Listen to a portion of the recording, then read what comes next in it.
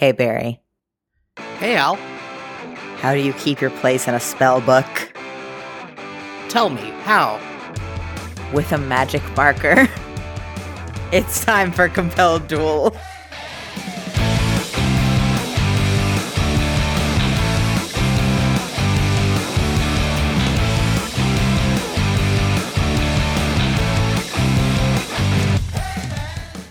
Hello, everybody, and welcome back to Compelled Duel. I'm Al. And I'm Barry. And we are a single-player, co-DM'd 5th edition Dungeons & Dragons actual play podcast. Previously on Compelled Duel. The captain requests your company for dinner. You can tell the captain, whatever his name is, that I wholeheartedly decline. Put on the fucking dress. It's a matter of principle. You flirted us into this mess. Now, goddammit, you are gonna go up there and flirt us out. Well, the first thing you need to understand, lass, is that no harm is gonna come to you aboard my ship. How do you know Sabine? There is the razor-sharp edge of a cutlass leveled against your throat before you have the time to react. Sabine's my wife, and, this wouldn't exactly be the first time she sent an assassin after me. Kiva's thunder. What have I gotten myself into now? Well, putting aside my relationship with your wife and whoever Kiva is. Were you raised under a rock, lass? Kiva? Tempest Master? Mother of Chaos? The Stormbringer? Ringing any bells? The what? What were you doing in Candlelight Wharf? Trying to get passage to Vogvuldur. There's a bit of an obstacle to that objective in front of you. The captain unrolls a big map. The blockade's set up right here. They haven't declared war yet, but we can all pretty well see it on the horizon. This is exactly what the old man's been wanting this entire time. And I just became his newest excuse. Kiva, huh? The figure raises their arm as if to wave. A huge wave rolls up, crests, and crashes down. And when it hits the water again, there is nothing.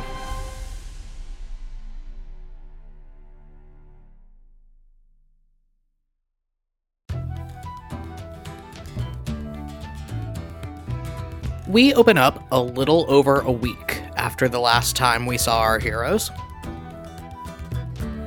The ship, and you now know that the name of the ship is the ship, it's on a nameplate on the side and everything, is headed to the island of Parley Cove in the Zephyr Isles. The captain mentioned that you would have to backtrack a little bit in the days following your conversation and his agreement to help you, and you are in the process of that. The captain also made it clear that while you and Leo are aboard his vessel fee, the two of you are going to have to work to earn your keep. Since you have your wand and your orb, your spellcasting focus is back, you have made yourself pretty useful, given that a lot of your abilities include controlling the weather. Yeah, especially since for my level 9 spell, I got Control Wind. And that clearly has its applications aboard a sailing vessel. Yes, so you graduate rather quickly to doing some pretty high-level stuff around the ship. You meet a lot of the other officers. There is the first mate, you, who is the young, small Stormfolk girl with the great big sword. You find out that she's the elven equivalent of about, 17, and you find it a little strange that someone so young is the first mate. Right up until you watch her put the absolute fear of God into a middle-aged deckhand, and then you understand why. The only person on the ship younger than her is the gunner, Glasses, who proves himself over the next couple days to be a very capable artificer who has outfitted all the cannons aboard with really crazy magical upgrades. There is the sailing master, Pelican, who you saw staring at you in the middle of the night the last we left you, and his husband, Boots, who is the ship's cook. There is also Doc, the ship's surgeon, who is a very old, crotchety Stormfolk lady who mostly stays below deck and doesn't want to talk to anybody unless you're bleeding out of some orifice. And additionally, there is the bosun, Ascot, who was the plump young Stormfolk man that came down to take you up from the brig when you first met the captain. He's mostly in charge of running numbers on the ship, taking inventory, making sure everybody's supplied, things like that. Very nervous young man, kind of twitchy, always seems like he's in a hurry and really worried about something. Since you're bringing a lot of wind to the table, you end up working with Pelican a lot because he's the one that's in charge of everything to do with the sails and the rigging and making sure that the ship's headed where it's supposed to be headed. And Leo swaps the deck a lot. Aww. And seems highly, highly perturbed at his status on the ship versus yours. So our camera zooms in on a bright sunny day, mid-afternoon. You are standing up in the rigging with Pelican using one of your control wind spells to kind of blow a big gust of air into the mainsail to give the ship a little more speed. The captain walks down below you, looks up into the rigging, raises his hat, and says, "It's fine work you're doing up there, lass. We're making great time." Appreciate it, Captain. He's a little bit smugger than is probably warranted. He smiles with his tongue poked out between his teeth, winks up at you, and walks off across the deck, and starts belting out an incredibly rude sea shanty that all of the crew immediately joins in with. You've noticed over the past week that the captain, A, has an absolutely beautiful brassy alto singing voice, and B, knows so many of just the bawdiest, most explicit sea shanties you've ever heard in your life. I love that about him. The captain takes off across the deck and stops midway through a line about the buried treasure of a netmaker's daughter in a faraway dockside town to look down at the patch of floor that Leo is on his hands and knees scrubbing, and goes, "I don't see my reflection in that, lad. You might want to work a bit harder." And then continues walking back towards the wheel.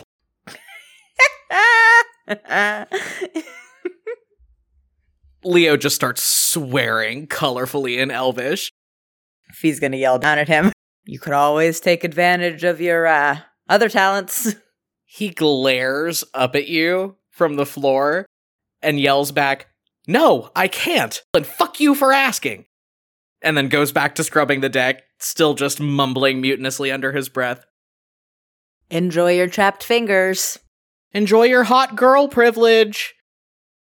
And then from up above you in the crow's nest where Pelican is hanging out, you hear a ruffle of feathers and "Land ho!" From back at the helm, the captain shouts back, "Oh, bloody excellent!" He hands the helm over to Glasses, who he yanks off of his process of tinkering with a cannon, and comes and runs back down to the mast where you are up in the rigging and where Leo is still scrubbing the deck. "Lass, you may want to come down here. We have a conversation to have before we make anchor." Fee, as gracefully as possible, is gonna scramble down the rigging. It is still very far off, but after a while, you do start to draw in closer to this just mass of stone shooting out of the water. It's coming very high up out of the water in sort of a crescent shape surrounding a small bay.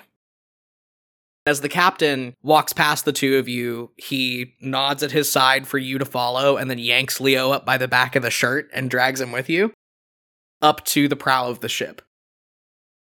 You close in on this island, you start to see a couple of the bigger buildings in this town that is built along a narrow, rocky beach at the bottom of this tall mass of stone. He nods toward it and says, "Parley Cove.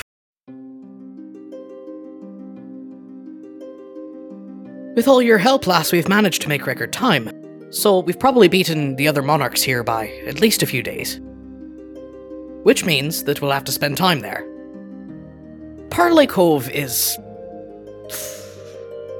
He kind of nods to himself silently for a few seconds. "I heard Sabine once call it a haven for all manner of vagabonds and miscreants. It's a town inhabited by, dependent on, and catering to pirates. That said, there's no law enforcement in Parley Cove, other than the pirates, which is what you need to worry about. There are some rules, but there are only 3. No weapons, no thievery, and no chicanery. However, there's a 4th rule that's not on any of the books, per se. Alright, what's the 4th rule? He grins at you, winks, and then flicks his wrist, and a knife comes out of the sleeve of his shirt. You have no idea how he got it up there. And he kind of waves it at you and Leo and says, "Don't get caught. So it'd be wise if we could arm the 2 of you before we go ashore." He takes a few steps to the side and kicks open this big iron-banded chest that is sitting on the deck of the ship, and just starts going through it and pulling out weapon after weapon after weapon. You see him pull out like 4 knives and stash them in various places on his person, like in his shirt and down his pants.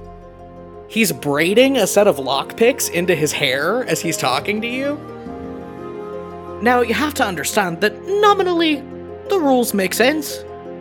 Parley Cove's a haven for pirates, so we're dealing with a town full of people that, for the most part, rob, pillage, and loot each other for a living, so things could get a little violent if there were weapons allowed at large. However, if you walk into a tavern in Parley Cove and you expect that anyone in there's not packing iron, you're an idiot. He finishes braiding the last part of his thieves' tools into his hair, and then looks back up at you, Fee, holds up a couple knives, and goes, "You might want to stash these on you, lass." Fee looks at the knives, raises a hand, fingertips crackling with electricity, and says, "Captain, I'm well capable of defending myself. I don't know if it's wise to chance getting caught." He tilts his head to the side, and this absolutely shit-eating smile spreads across his face. He slowly stands up and walks over to you, twirling one of the daggers idly between his fingers, and says, "No, you see, that's the point. If you come ashore and they search you, and you don't have anything on you, it's immediately gonna be suspicious. And it's that wand of yours you're gonna want to hide. So if you stash one here," and he grabs at the arm of your dress and slowly slides one of the sheathed knives up under it, "and here," and he slips one down into your belt, "and may I?" and he nods down at your feet. "Be my guest." Very respectfully, he lifts up the hem of your skirt and slides the last of the knives down the side of your boot. "And here. When they search you, they'll think they found everything you have to hide. When in reality, you're gonna put that wand down your corset, and be very highly scandalized if anyone thinks to ask about it. But, well, I won't do that part for you, unless you ask me to." Fee smirks at him, takes the wand out of the holster and twirls it between her fingers, and says, "Captain, if I were you, I'd be very careful talking about my corset." And then just stuffs her wand down between her boobs. He still knelt down on the ground from where he was helping you put the knife in your boot, and he looks up at you, winks again, stands up, looks over at Leo, goes, "You can take care of yourself, I reckon," and then walks back to the helm.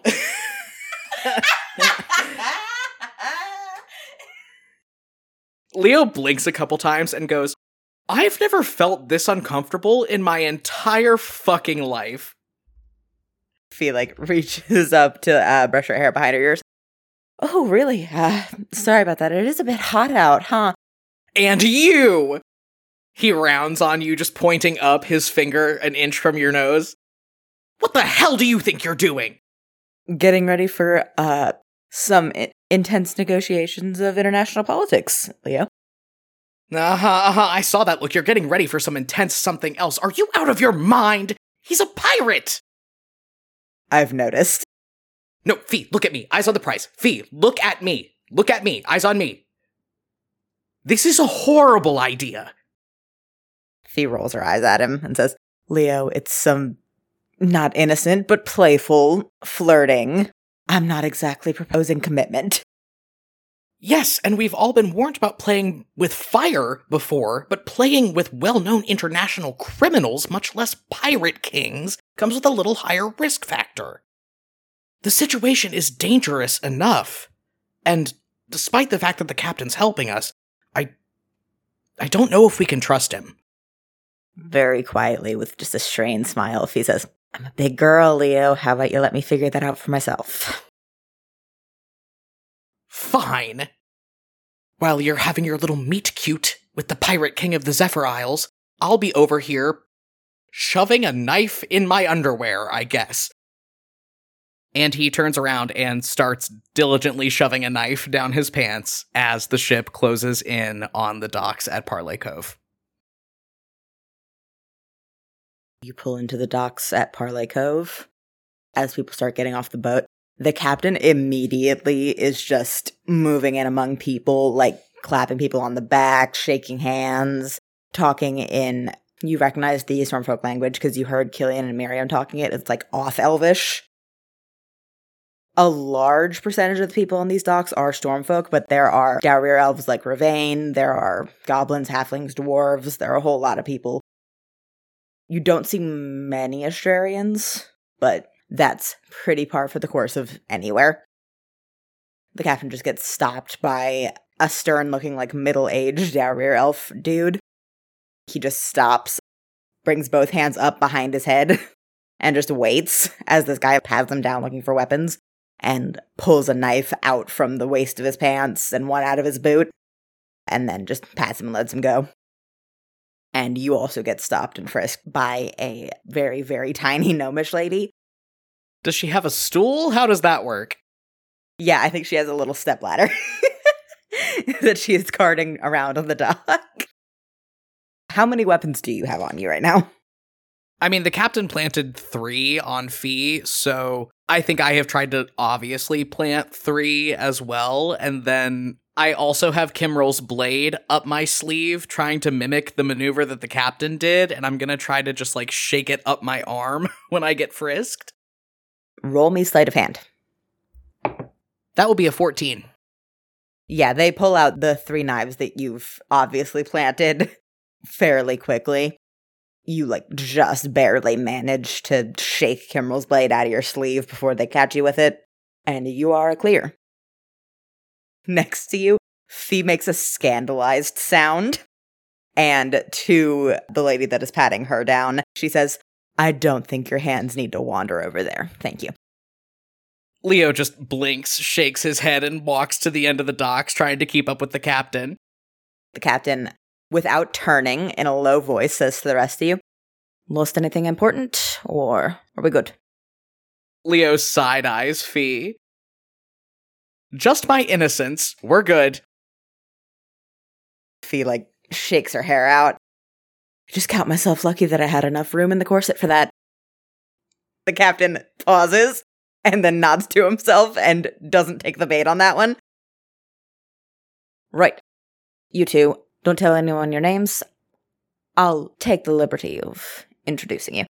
And then he pulls out a satchel, starts thumbing through what are very obviously business cards, picks a couple out, and he hands you one, and then he pulls out a separate, smaller little satchel, and pulls out one for Fee. Leo squints down at the business card. What's on it? It's just a little card identifying you as a merchant based in Rivergate, which you know is the port city a bit farther north up the coast of Tordoon from Candlelight Wharf. So, what, you just have a wallet full of false identities for all occasions, then? The captain turns and is, like, walking backwards with a rakish grin, and he says, the thing about being a pirate is, on occasion, you find yourself in possession of names of people who won't be using them anymore. Wallet full of dead people. Cool. I look over at Fee very pointedly and mouth, wallet full of dead people. Fee mouths back, I knew that already. I walk away from her. I gotta walk away. I can't do this.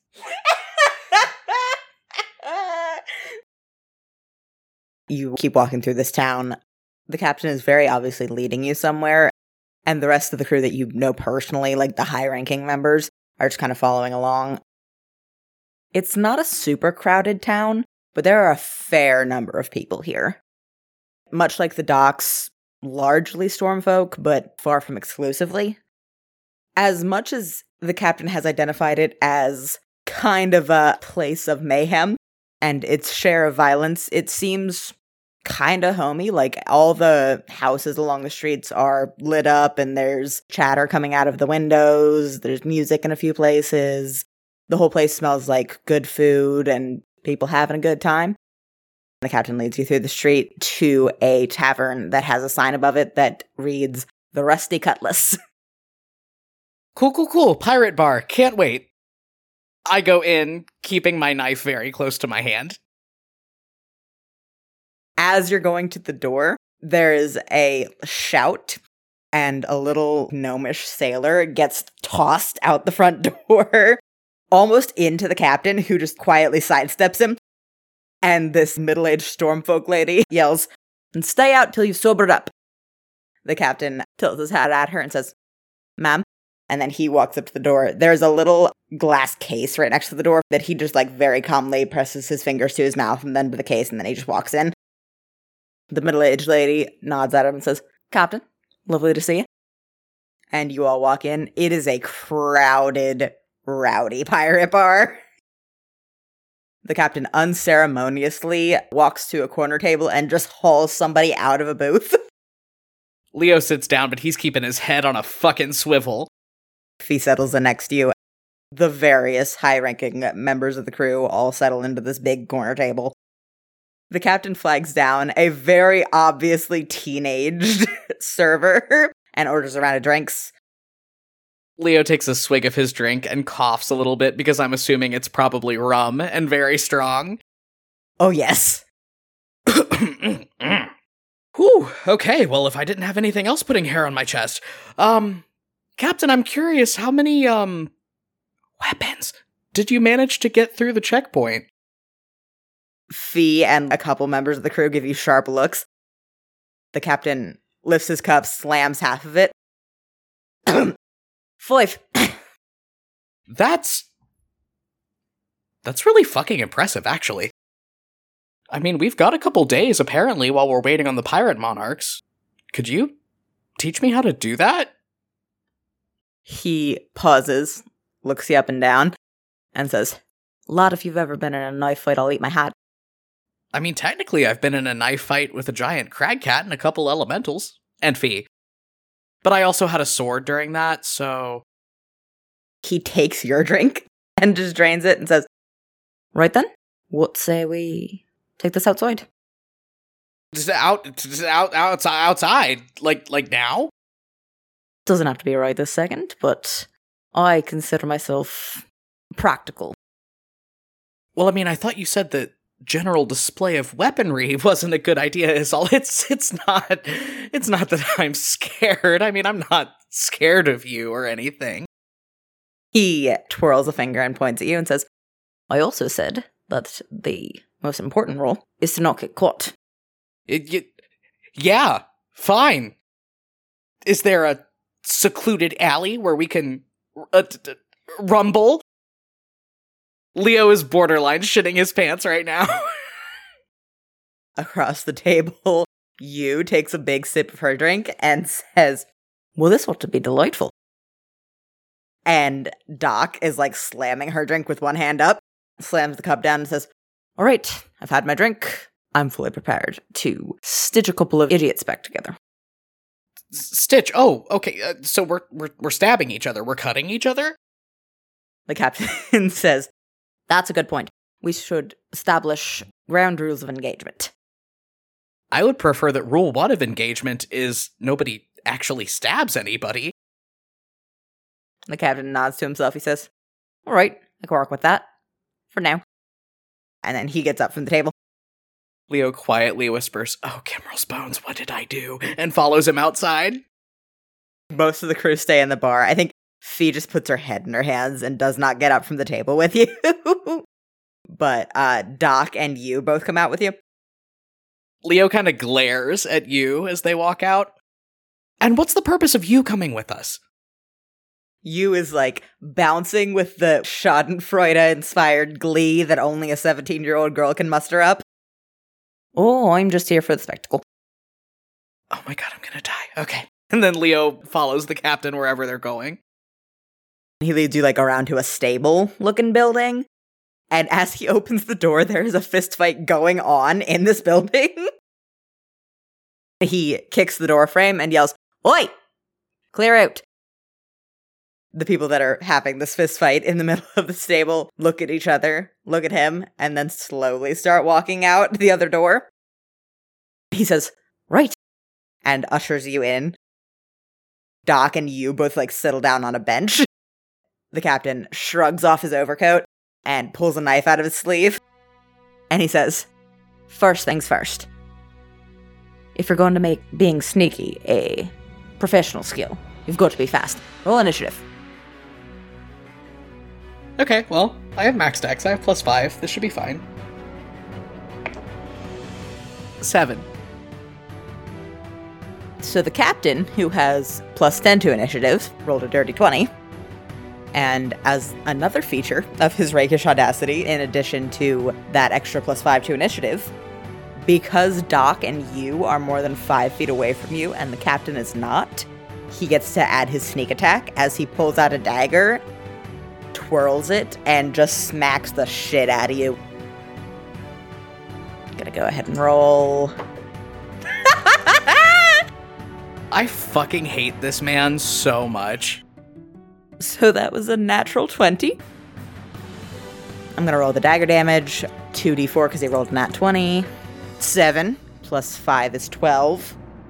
Plus sneak attack, which is 5d6, so 10d6. The captain pulls out a dagger, twirls it around his fingers. He grabs it by the sheath over the blade and just pistol whips you for 40 damage. Oh my god. Oh my god. And I think he fully breaks your nose. Ow! Fucking Kimmel's teeth, what the hell is wrong with you? Leo has blood just running out between his fingers as he grabs at his nose. And then, I guess it's my turn? Yeah, if you would like to do something. I'm gonna try to pistol whip him back with Kimmerl's blade. That's a 17 to hit? Normally that would hit, but the captain has the defensive duelist feat, which means once per turn he can add +4 to his AC as a reaction, so that does not hit. Son of a bitch! He just leans out of your way like Matrix style. Nods, seeming satisfied, says, "Right, good show in lesson 1, lad." And then he tucks his knife back in his sleeve, and he like makes a motion towards Doc, and he says, "Doc, could you come set the young man's nose?" And Doc, already bustling over, says, "Yes, yes, to hell with you." I thought I fucking hated Oskaya. Okay. The captain is just grinning. He does not seem like there are any hard feelings from this combat. Good for him that he doesn't have any hard feelings. That's great. He claps his hands. He says, "Well, I, for one, am not done drinking for the night. See you inside." I'm gonna try to swipe him as he walks out. Go ahead. That's a 27. He can't block that. No, he can't. And I have Kimmerl's blade, so that's a d6 plus 5. So that's 9 damage. I'm not gonna hurt him or stab him because we agreed that we wouldn't. But I am just gonna try to, like, clock him in the back of the head with the hilt. Doc squawks irritably as you, like, pull away from her when she's trying to set your nose. Make a grapple check. 12. Captain rolled an 18. So you clock him on the back of the head, and he turns, still just grinning broadly, and I think he, like, swipes your feet out from under you, grabs you by the shoulder, and he is pinning you on the ground. And then he just laughs, this big, brassy, musical laugh. He goes, "You're a quick study." And then he gets up and he goes inside. I think Leo has quite literally paid for a rogue level up in blood now. Yay, I can do things again! My strength score is fucking decimated, but I've got sneak attack now. Leo lets Doc finish setting his nose, and then goes back inside and sits down next to Fee in his blood-soaked shirt and says nothing. You get the impression that Fee has already been briefed on the situation when you come back in. She is not looking at the captain as she drinks. She's given him a bit of a cold shoulder because he beat the shit out of you. It comes to mind, Leo says, and then absolutely fucking downs the drink in front of him, that this is the only shirt I own, and I only own it by the grace of Boots and Pelican.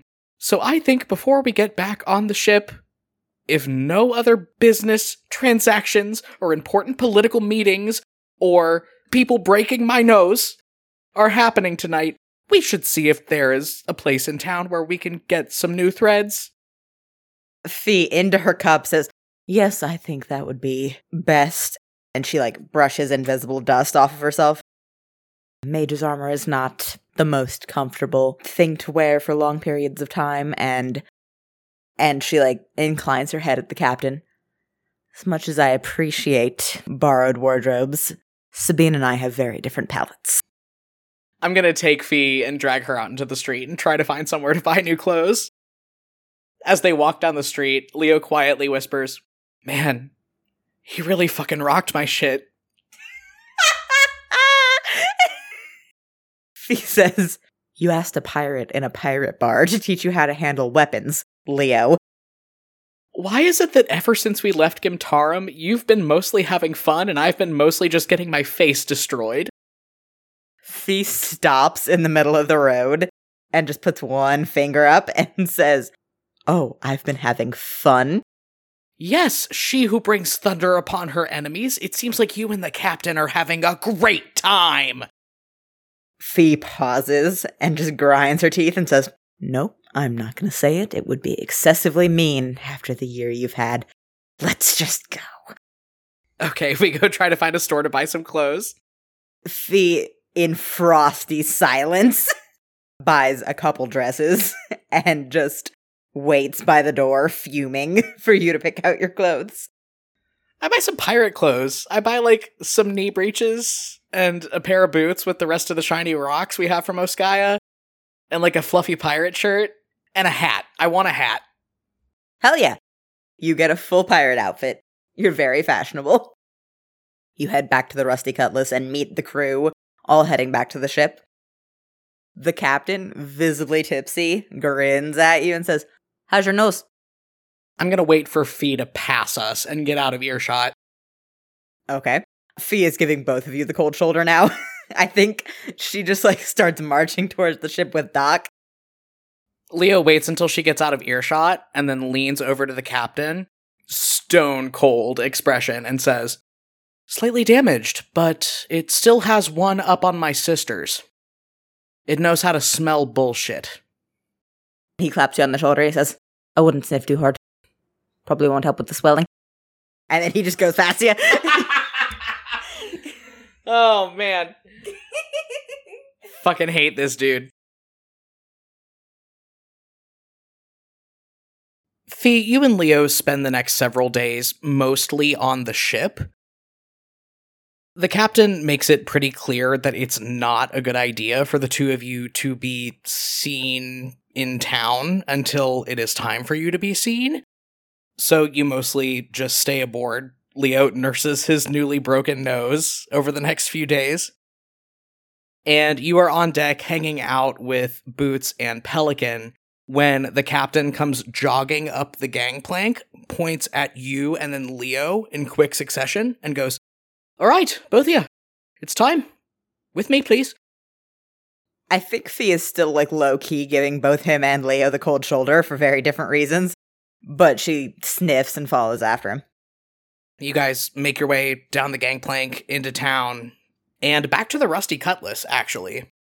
You walk in, the captain does that same thing he did the first time, where he presses a hand to his lips and then to the little glass case on the doorframe, nods at the bartender.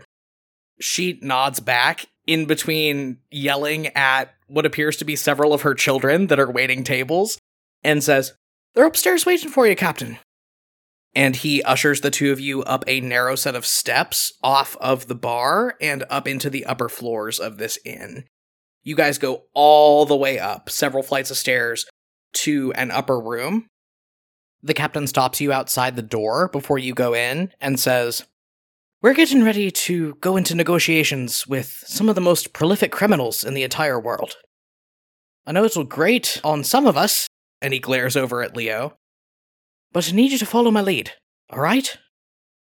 Understood. The captain nods, looks over at you, and then kicks in the door, and with this big, bombastic voice shouts, "What blessed tides wash me up on the same shores as the fairest lasses in all the world?"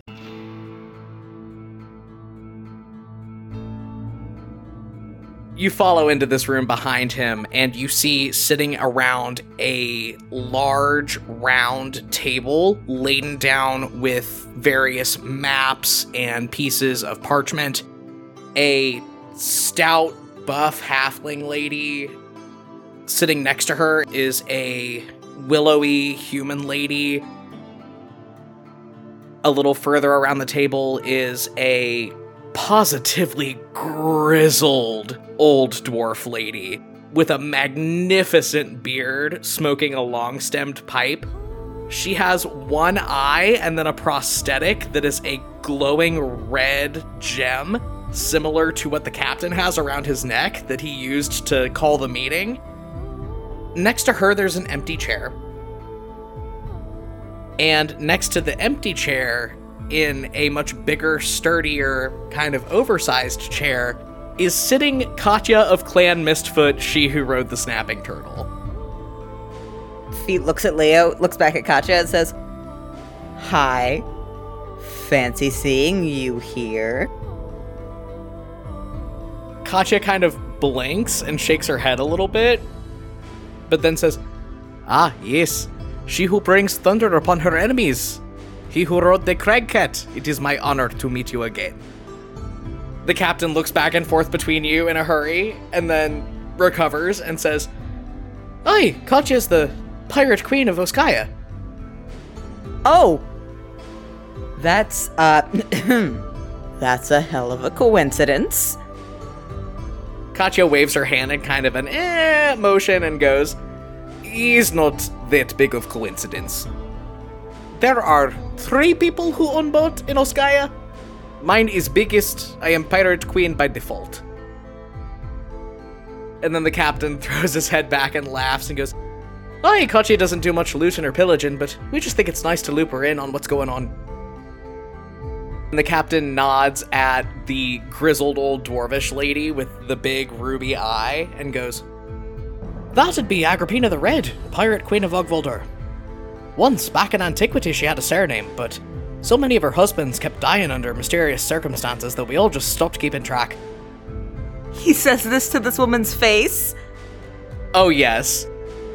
She grumbles something in Dwarvish at him and lights her pipe again and takes another long drag off of it. And then he nods at the halfling lady and the human lady sitting next to her and goes, "And of course, the esteemed pirate queens of Tordoon, Captain Beatrix Stillbranch and her lovely wife Ingrid." The human lady waves and pulls up a covered plate that she has had sitting on the table and goes, "Hi everybody, I made cookies." The captain smiles really big and goes, "Did you do the snickerdoodles again, Ingrid?"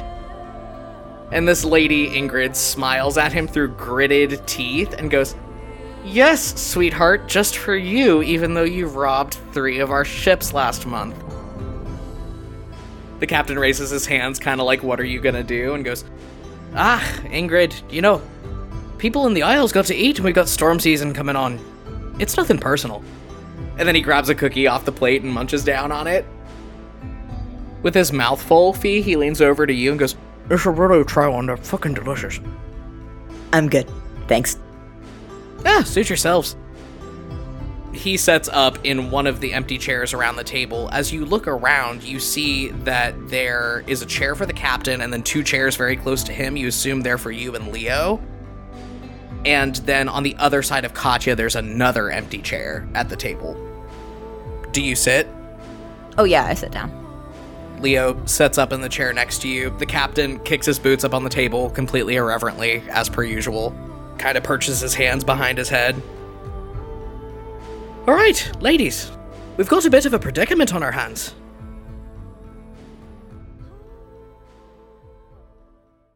The halfling lady, Beatrix, puts one finger up and says, yeah, apparently we do. But, I mean, I know that one of our empty chairs always likes to be fashionably late, but we're a little worried. Kata's usually so punctual.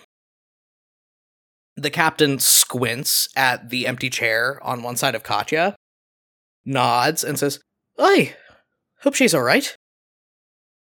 From behind you, you hear the sound of a door opening, and a voice saying, "I'm afraid not.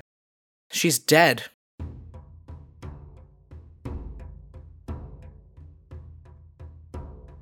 I turn around. You turn around, Leo turns with you. The captain next to you, Fee, goes absolutely rigid and does not turn. And now I am going to need you to make me the world's easiest history check. This is a DC 5. 5 on the dice that I have proficiency, so it's an 11. You turn around, and standing in the doorway is a tall, willowy, infernal elf woman. Elven equivalent of like early 30s, with jade green skin, solid black eyes much like yours, long, curly, ashy brown hair, and spiraling, almost antelope-like horns, with a small tricorn hat kind of half-cocked between them. She is carrying a sword at her belt, even though there are no weapons technically allowed in Parley Cove, and dressed in very fine sailor's garb. And with that history check, you immediately recognize this woman as the captain of the ship that took you and your party out of Astraria when you escaped. The one that you had the very quick passing acknowledgement with when you got off the boat. Fee goes absolutely rigid in her chair and doesn't say anything. Beside you, the captain looks more freaked than you've ever seen him. He is just sitting with very stiff, upright posture in his chair. None of the relaxed confidence is there. Still without turning around, he nods curtly and says, "Defiance! Nice to see you on this side of the cannon fire." This woman moves into the room, puts 2 hands on his shoulders, leans over one side of him and presses a quick kiss to his cheek, and says, "You can just go ahead and say you missed me, honey." And after that, she moves over behind the empty chair on the other side of the captain, next to Katya. But before she sits down, she does a very formal, clipped Astrarian greeting bow to you. "Grand Duchess, we never got the pleasure of a formal introduction. Vice Admiral Defiance of Astrarian Naval Special Forces." She sits down. She does not say shit to Leo. One hand goes up to press to the base of her throat for a second, and she says, "The pleasure's mine, I'm sure." Leo squints next to you and goes, "Vice Admiral of Astrarian Naval Special Forces and Pirate Queen of Astraria." Vice Admiral Defiance shrugs, adjusts her hat on her head, and goes, "This is my side gig, kid." The captain, still with very stiff, rigid posture, puts both of his hands flat on the table in front of him and goes, "Aye, well, I suppose Defiance has already handled one half of the introductions for me.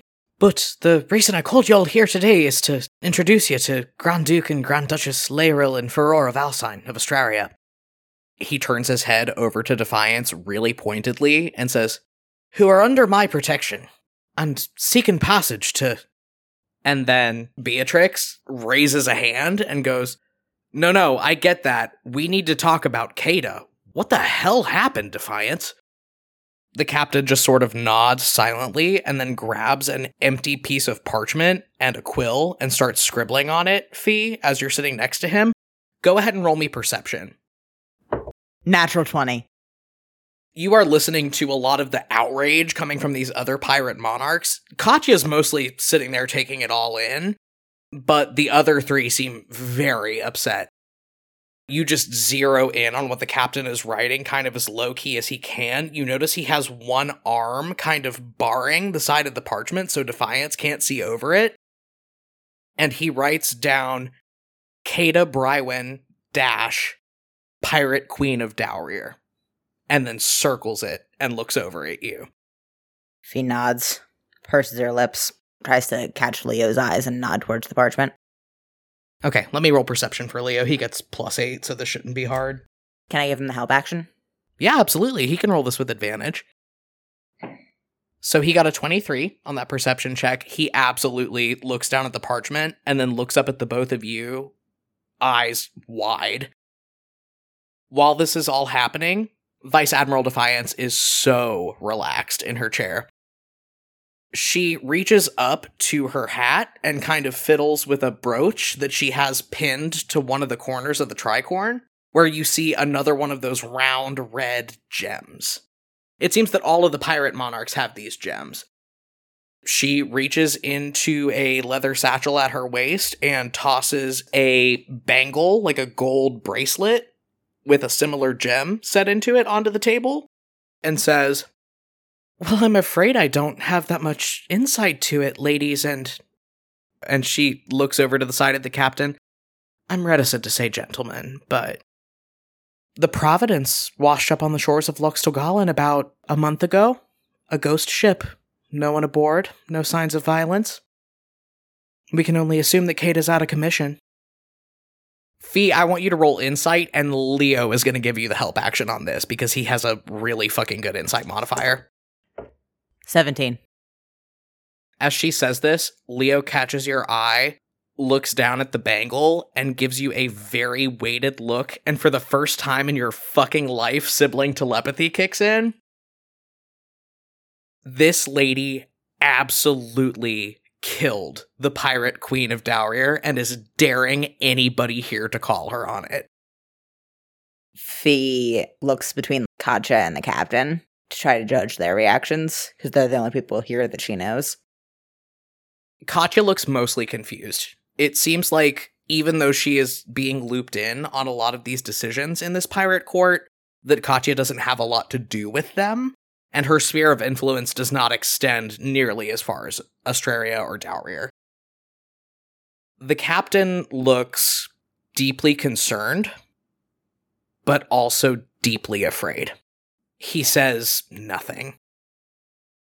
Defiance presses onward and says, "At any rate, I don't think anybody here is going to get mad at any of our compatriots for capitalizing on an unfortunate situation. It is what we do, after all. I've assumed control of Kata's territory for the time being, at least until what's left of her people get together enough to challenge me. Is everybody okay with that?" Agrippina the Red, this grizzled old dwarven lady with the prosthetic eye and the magnificent beard, taps her pipe out, raises a hand, and says, "Yeah, well, I mean, if we want to get technical here, the fact that she abandoned ship doesn't necessarily mean that she's dead." And Defiance goes, "Oh, she's dead, Agrippina." And the table goes very silent again. Fee has her hand clenched around the grip of her wand under the table, and she tilts her head and says, "You seem awfully sure of that." Vice Admiral Defiance doesn't move her head from where she's been talking to Agrippina, but shifts her eyes over to you to catch your gaze and gives you this big, innocent, totally disingenuous grin. "Well, Grand Duchess being Astrarian, you would know as well as I do that the Dragon's Maw is an exceedingly dangerous patch of water. If a ship shows up completely abandoned, it's unlikely, bordering on impossible, that any of the people that may have jumped off of it are still alive." especially if it washes up on the shores of Luxtagallen. Yes, exactly. She waves a hand at the captain, really fucking condescendingly. Anyway, sweetie, what were you saying? Go on. The captain, still just looking really shell-shocked by this revelation, nods again and says, Aye, I called y'all here to discuss the fact that the Grand Duke and Grand Duchess over here are seeking passage to Gimtarum, and I wanted to know what all of you could do about it. Agrippina the Red puts both her hands up and leans back in her chair. Hey, listen, kid, the blockade's affecting me just as much as it's affecting the rest of yous. It's unbreakable, we can't do nothing about it. If they want to get to Gimtarum by a nautical route, I'm not the person you want to talk to. All right. Fee looks back at Leo, makes eye contact, and then says, So we go back to Candlelight Wharf and try to take the land route up. Yeah, well, Beatrix Stillbranch puts a hand up. That would be a viable option if, A, your brother weren't wanted by half of the sovereign principalities, and B, if Tordoon hadn't shut down all foreign traffic in and out of the country about 4 days ago. Oh. You gotta understand, the sovereigns know that Vogveldur can and will fight a war on two fronts. All due respect, Agrippina. Agrippina just puts her hands up again and shakes her head. They're trying to preserve their resources the best that they can, given that the blockade means that Voldurans are, starting to get hungry. And Tordoon is the breadbasket of the known world. You could try to sneak in. I might even be inclined to help you if there's something in it for me. But once you cross one closed border, you're gonna have to get over a whole bunch of land that wants your brother's head on a pike, and then get over another closed border where I can't help you. Okay, so maybe we move up the coast? Defiance fixes you with an absolutely ravenous smile. You see those sharp Astrarian canines flashing at you under the low light of the room. Oh, I wouldn't advise that. The Astrarian Navy's been picking folks off the coast of Dowrir like flies. The country's been harboring Volduran fugitives since the whole conflict started. And I'm the Grand Duchess. So unless there's something I should know, I have nothing to fear from the Astrarian Navy. Fee looks Defiance directly in the eyes. She meets your gaze and does not waver, but then shifts her eyes over to Leo. You don't. Fee tries extremely hard not to look at Leo, and just sits very stiffly in the chair. You see Defiance kind of eye you up and down and note how rigid your posture is, and her smile widens a little bit. So, everybody, I think we can all agree that this has been a collective waste of our time. Thank you, Sweet Pea, for that. And she turns back to the captain. She stands up from the table, pushes her chair back. Now, if you'll all excuse me, I have a blockade to uphold. But maybe I'll see you all downstairs for drinks later. She shoulder checks the captain on her way back from the table, and on her way past you, you see her hand drop down to her side and pull at something under her sleeve. Just before she turns around and leaves the room, you see the metallic shimmer of a beacon coin flashing in her hand. She tucks it back up into her sleeve, turns around, leaves the room. As soon as the door shuts behind her, the captain, who has had this very rigid, nervous posture the whole time, fully collapses forward with his elbows on the table and buries his head in his hands. Oh, Kivas fucking thunder. Fee looks around the table. She is still not looking at Leo. And she says, Is she always like that, or? No, lass. Fortunately, you caught her on a good day. All of the other pirate monarchs sitting around the table look similarly unsettled. Beatrix sighs and leans back in her chair. Well, I mean, are we gonna do anything about this? The captain is mute and just shakes his head. And Agrippina rubs at the bridge of her nose a little bit and says, I mean, I don't like the broad any more than the rest of us, but I don't think that there's really anything we can do at this point. Great. Then, Fee stands up, kind of dusts her hands off. Loath as I am to admit it, I think I agree with her that this has been a waste of time. I need a drink. And then she leaves the room. There's a long pause. Agrippina the Red curses quietly and deliberately in Dwarvish and stands up and also leaves the room. Beatrix and her wife Ingrid have an exchange of rapid-fire halfling. Beatrix claps the captain on the shoulder on her way back, gives you a sympathetic nod, and then just leaves. And Ingrid trails after her. It's just you and the captain left in the room. And he gives up on holding his head up and just plops it down on the table. Leo sucks his teeth and shakes his head for a couple seconds. So one of the higher-ups in the Astrarian Navy is running a piracy operation as a side hustle. Every day, I find out things about my country that make me wonder why I ever wanted to go back. With his head down on the table, the captain, muffled, says, "If it's any comfort, no one else wants to go there either." So what's her deal? She wants something. People like her always want something. The captain's shoulders tense a little bit. Leo, make me an insight check. Dirty 20? The captain sighs, says, "She wants power, mostly." There's just a weird note in his voice that makes it clear there's some history there. Like history in the way that pirates have history, or like history? The latter. Leo stands up from his chair and pushes it in behind him. That would have been a nice heads up to have, given that we don't really have that much of a picture of the situation. At any rate, I don't care what you get up to with your extracurricular activities, Captain, but let's make one thing very clear. Whatever drama or fallout comes from them, you better leave my sister the hell out of it.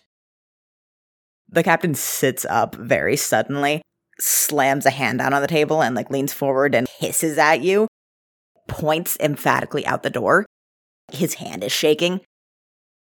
That woman just murdered another member of this court. She can dress it up as fancy as she likes. In cold blood, she killed one of the people holding her accountable. Do you understand that? Has that gone through your head? She has murdered one of the few people that can stop her from doing what she wants. A friend of mine, by the way.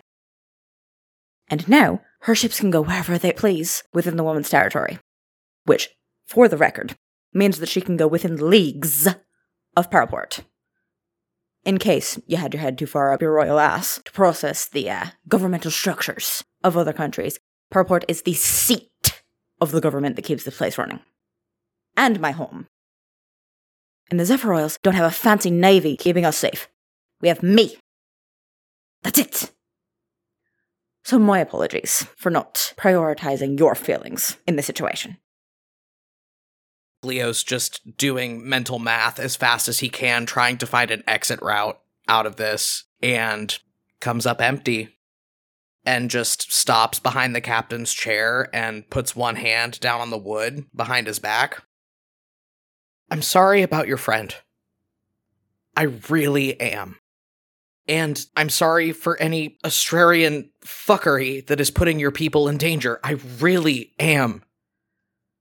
But as far as the former is concerned, bringing back the dead is a stretch. And as far as the latter is concerned, my sister and I are the only two people in the world right now that are capable of stopping it. And if we're going to, we need to find a way to get to Gimtarum. This is a setback, but I think I'm correct in assuming that neither of us can afford to let it knock us down right now. He sits up, raking a hand back through his hair. He says, that we can't. And he nods and he gets up. Well, if everybody's heading down for some nightcaps, I'm going to go try to talk to Agrippina. I think she's the person here who, whether or not she wants to publicly admit it, can help us the most. You do that. I have to go discuss this with my first mate. Sure thing.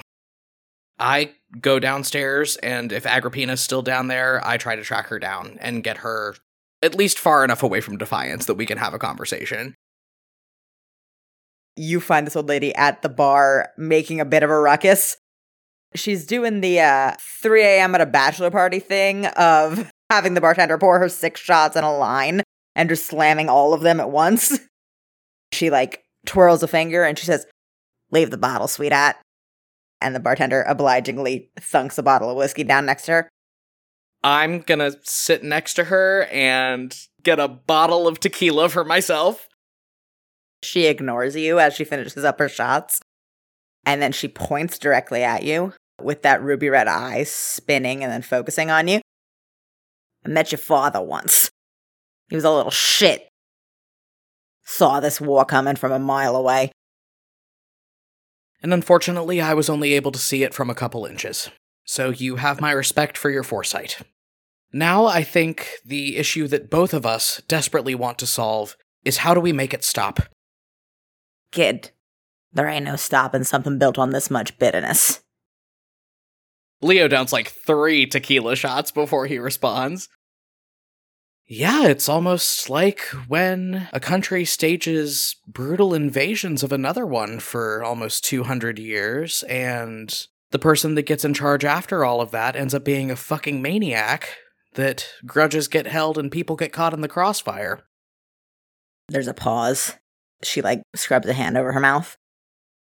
"Look, kid, if I still stood by half the shit that happened in that war, I'd still be in the Volduran Navy, alright?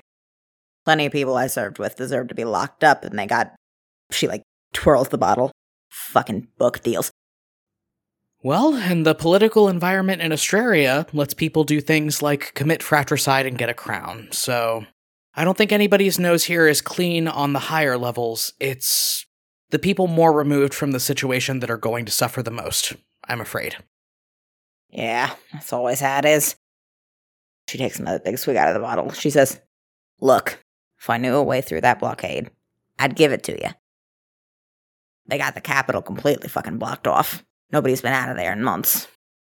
And despite the best efforts of an entire fleet of Volduran steamships, we haven't been able to get supplies up the coast in just as long."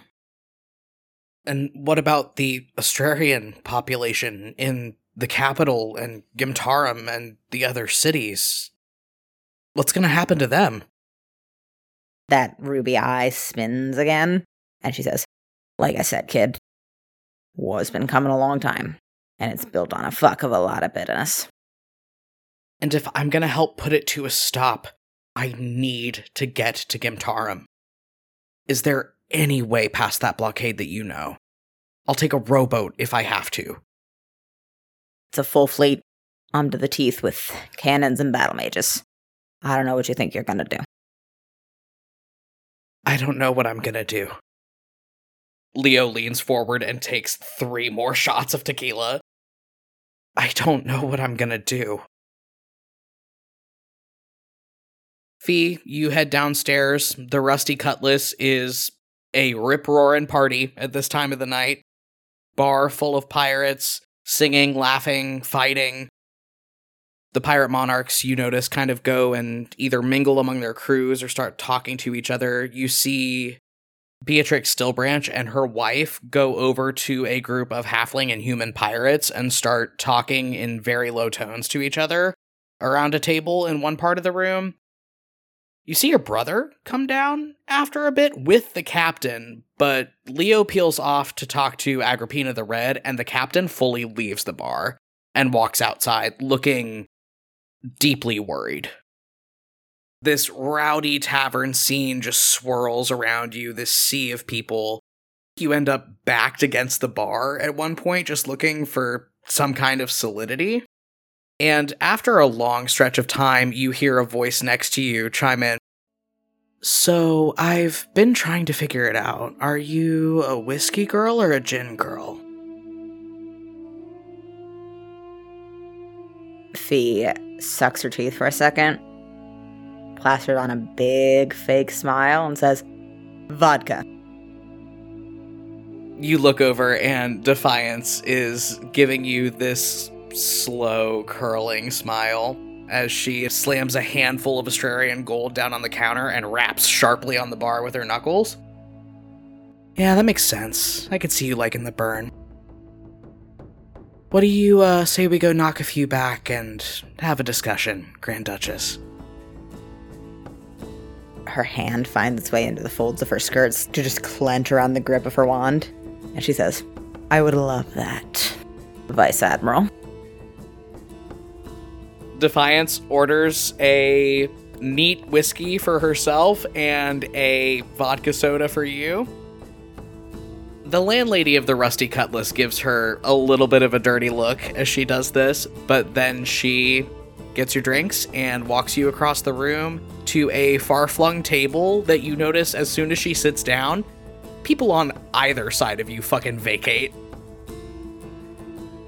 She settles into the seat, glances at the cleared tables, and brings her hand with her wand up to settle down on the table, and then crosses her other arm over it to hide it. Truth dies in darkness. Defiance has been taking a sip of her whiskey, and she spits it back into the cup. Oh, please. Look, okay, I get that the Beacon has their whole thing about the ultimate power of truth being the force that turns the wheels of all political machinations, but if you'll forgive my skepticism, Grand Duchess, in my line of work, I found the opposite to be true. I don't need to color a relationship of convenience with all of their fancy passwords and secret handshakes. We could be frank with each other. Fiestel, with that just fake, pleasant smile, says, Oh, I'd enjoy that very much. And then brings her wand hand up again, just twirls her wand between her fingers, puts her chin down on her hand and says, What do you want? Oh, that's a big question, isn't it? Defiance drums her nails on the table and takes another sip of whiskey, swirls the glass in her free hand. Let's see. Money, influence, power, and proximity to the people that can give it to me, mostly. And that's why that blockade's not coming down anytime soon, you understand. Frankly, if either you or your brother turn up alive, the whole war loses its precedent.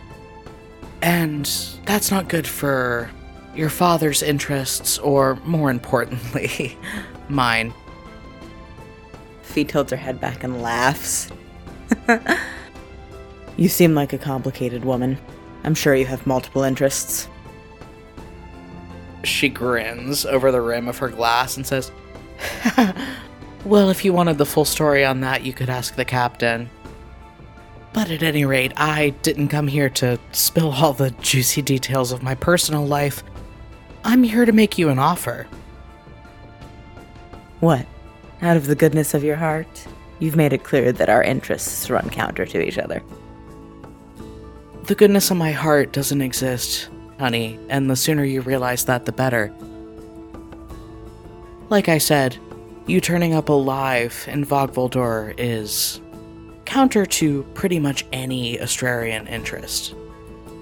However, I'm willing to give you a free lift back to Astraria if you want to walk down to the docks with me and hop on my ship. Oh, yes, that sounds wonderful. So my father can have me locked away so he can continue playing out his war? Or so you could, if you were smart anyway, accomplish what you want to accomplish while Daddy's across the sea playing soldier. I really don't care whose ass is on the throne, Grand Duchess, as long as our contracts stay maintained. And you seem like a woman with goals. I have my share of goals, but if you're expecting my determination to achieve them to get in the way of my good sense, I'm afraid you're going to be quite disappointed. Defiance shrugs drains her drink and sets the empty glass back on the table. All right, fine. Stay down here, play pirate, spin your wheels while the world turns on without your influence. Either way, it doesn't really bother me. I just figured I'd reach a hand out. Or my brother and I find our own way past that blockade, sooner or later. This war ends, and... ooh, I wonder what'll happen to you. She leans in across the table, a little bit into your personal space, and says, so far, my record for coming out on top of bad situations is 100%, Grand Duchess. I'm not worried. And if you were half as prudent as you're playing yourself off to be, you'd take my advice, cut the dead weight, and get in while the pickings are good. What dead weight would that be? Well, there really aren't a whole lot of choices on the table, are there? I mean, the captain is dead useful if you can get him in the situation for it, but I think we can both agree that the only outcome for Brother Dearest in any eventuality is, if you'll pardon my frankness, a short drop and a sudden stop. You come back to Astraria with me. You let me see that inevitability to its end. And you've got free reign of the whole country. It's an enchanting offer. Fee leans a little closer, and she says, but I think if you were half as confident as you're pretending to be, you wouldn't have made it. Fee takes note of the fact that she's an infernal elf and that she has a very specific name. She stands up, takes the vodka bottle with her, gestures with it for a second, and she says, oh, one question. How does a nice girl from the Silent City end up working for the Beacon, the Navy, and a pirate fleet? Roll intimidation. I'm going to use a reroll. Second one. Third reroll. That's the ticket. 23. When you mention the Silent City, you see her reel back and a really quick clip show of emotions crosses her face. You see shock, and then fear, and then hurt, and then stone cold rage. She realizes that you have perceived this moment of weakness, and it clearly does not sit well with her. She rolls her shoulders back, fixes her posture, and with a absolutely razor-edged smile says, well, see, that's the thing about playing both sides, Grand Duchess. You never lose. And she turns around and walks out through the front door of the bar. Leo, you're still at the bar. Before Agrippina has time to respond to your existential spiral, a hand closes on your shoulder, and leaning in close to your ear, your sister says, we gotta get the fuck out of here. Leo jumps and kind of twitches around to look at her. Yeah, okay, sure. What's going on? Fee looks a little awkward for a second. She says, I did something impulsive. We should leave. I'll explain later. Who are you and what have you done with my sister? Leo gets up and goes out with her. She tows you out of the bar. Outside, the captain and you are having a conversation, very hushed, near the door of the tavern. Fee claps her hands and says, right, so, interesting turn of events.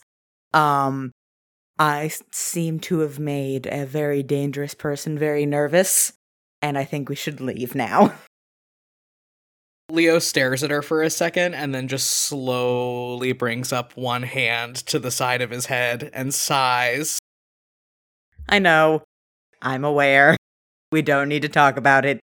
We especially don't need to talk about it in the open, on the street. Can we go to the boat?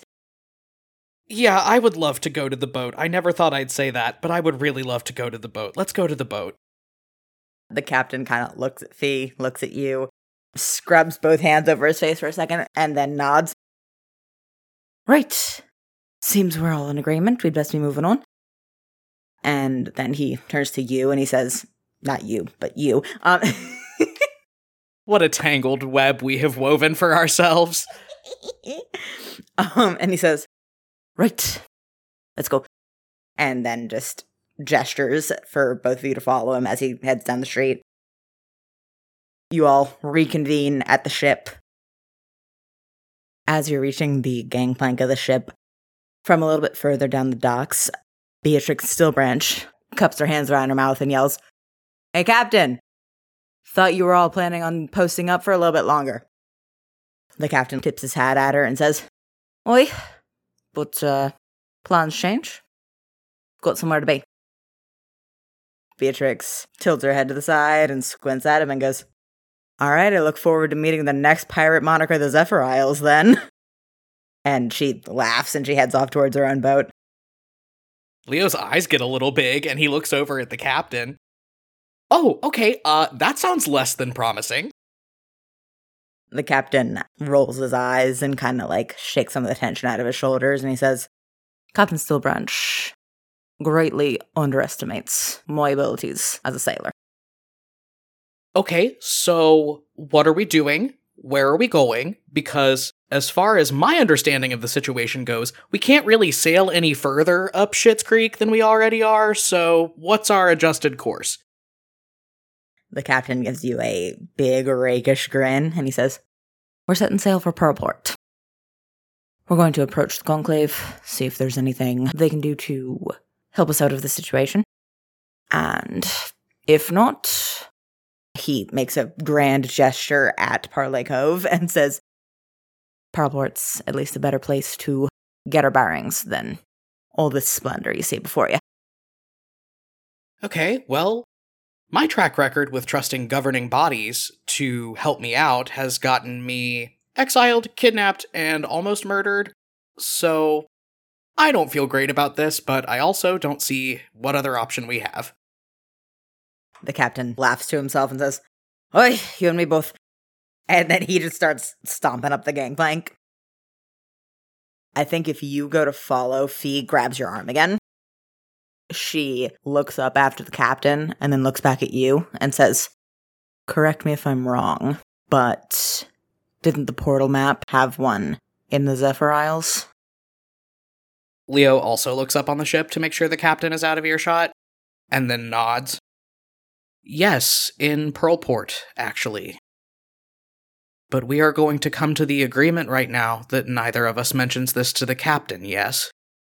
"I think that would be best." Whatever else those portals are, they're a source of immense magical power. And we have first-hand experience with just how dangerous they can get. Making information of something like that widely available doesn't sound like a smart move. Fee grimaces a little bit and tilts her head and she says, "At the least, we should figure out what we're doing before we start including other people in our plans." Agreed. So I'll watch what I'm divulging to people, and you, just be careful during pillow talk, okay? And then Leo gets on the boat. Oh. Fee makes strangling motions, but follows you onto the boat. As you get up on the deck, the captain nods at the both of you and says, "Right. Best to get ready to set off as quickly as possible." He nods towards the prow of the ship. You see, up above the horizon, this weird kind of effect in the sky. Shimmering green, purple, blue ribbons of light and you see clouds starting to gather under them and just swirl and spark with this cloud-to-cloud lightning. The captain gives you this big, sharp grin. It's coming up on storm season. And that's where we're going to end for this week. Hey, I hate Defiance. Oh, same. I wish we could say that's the only time we're going to see her. But it's not. And you'll figure out what we mean by that next time on Compelled Duel.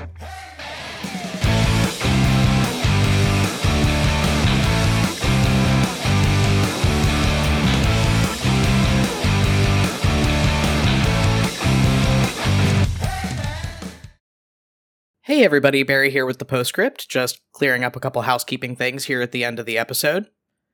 You can find us on social media. We are on Twitter, Tumblr, and TikTok at Compelled Duel. You can also find us on TikTok at Compelled Duel Audios, where we post audio snippets from the show.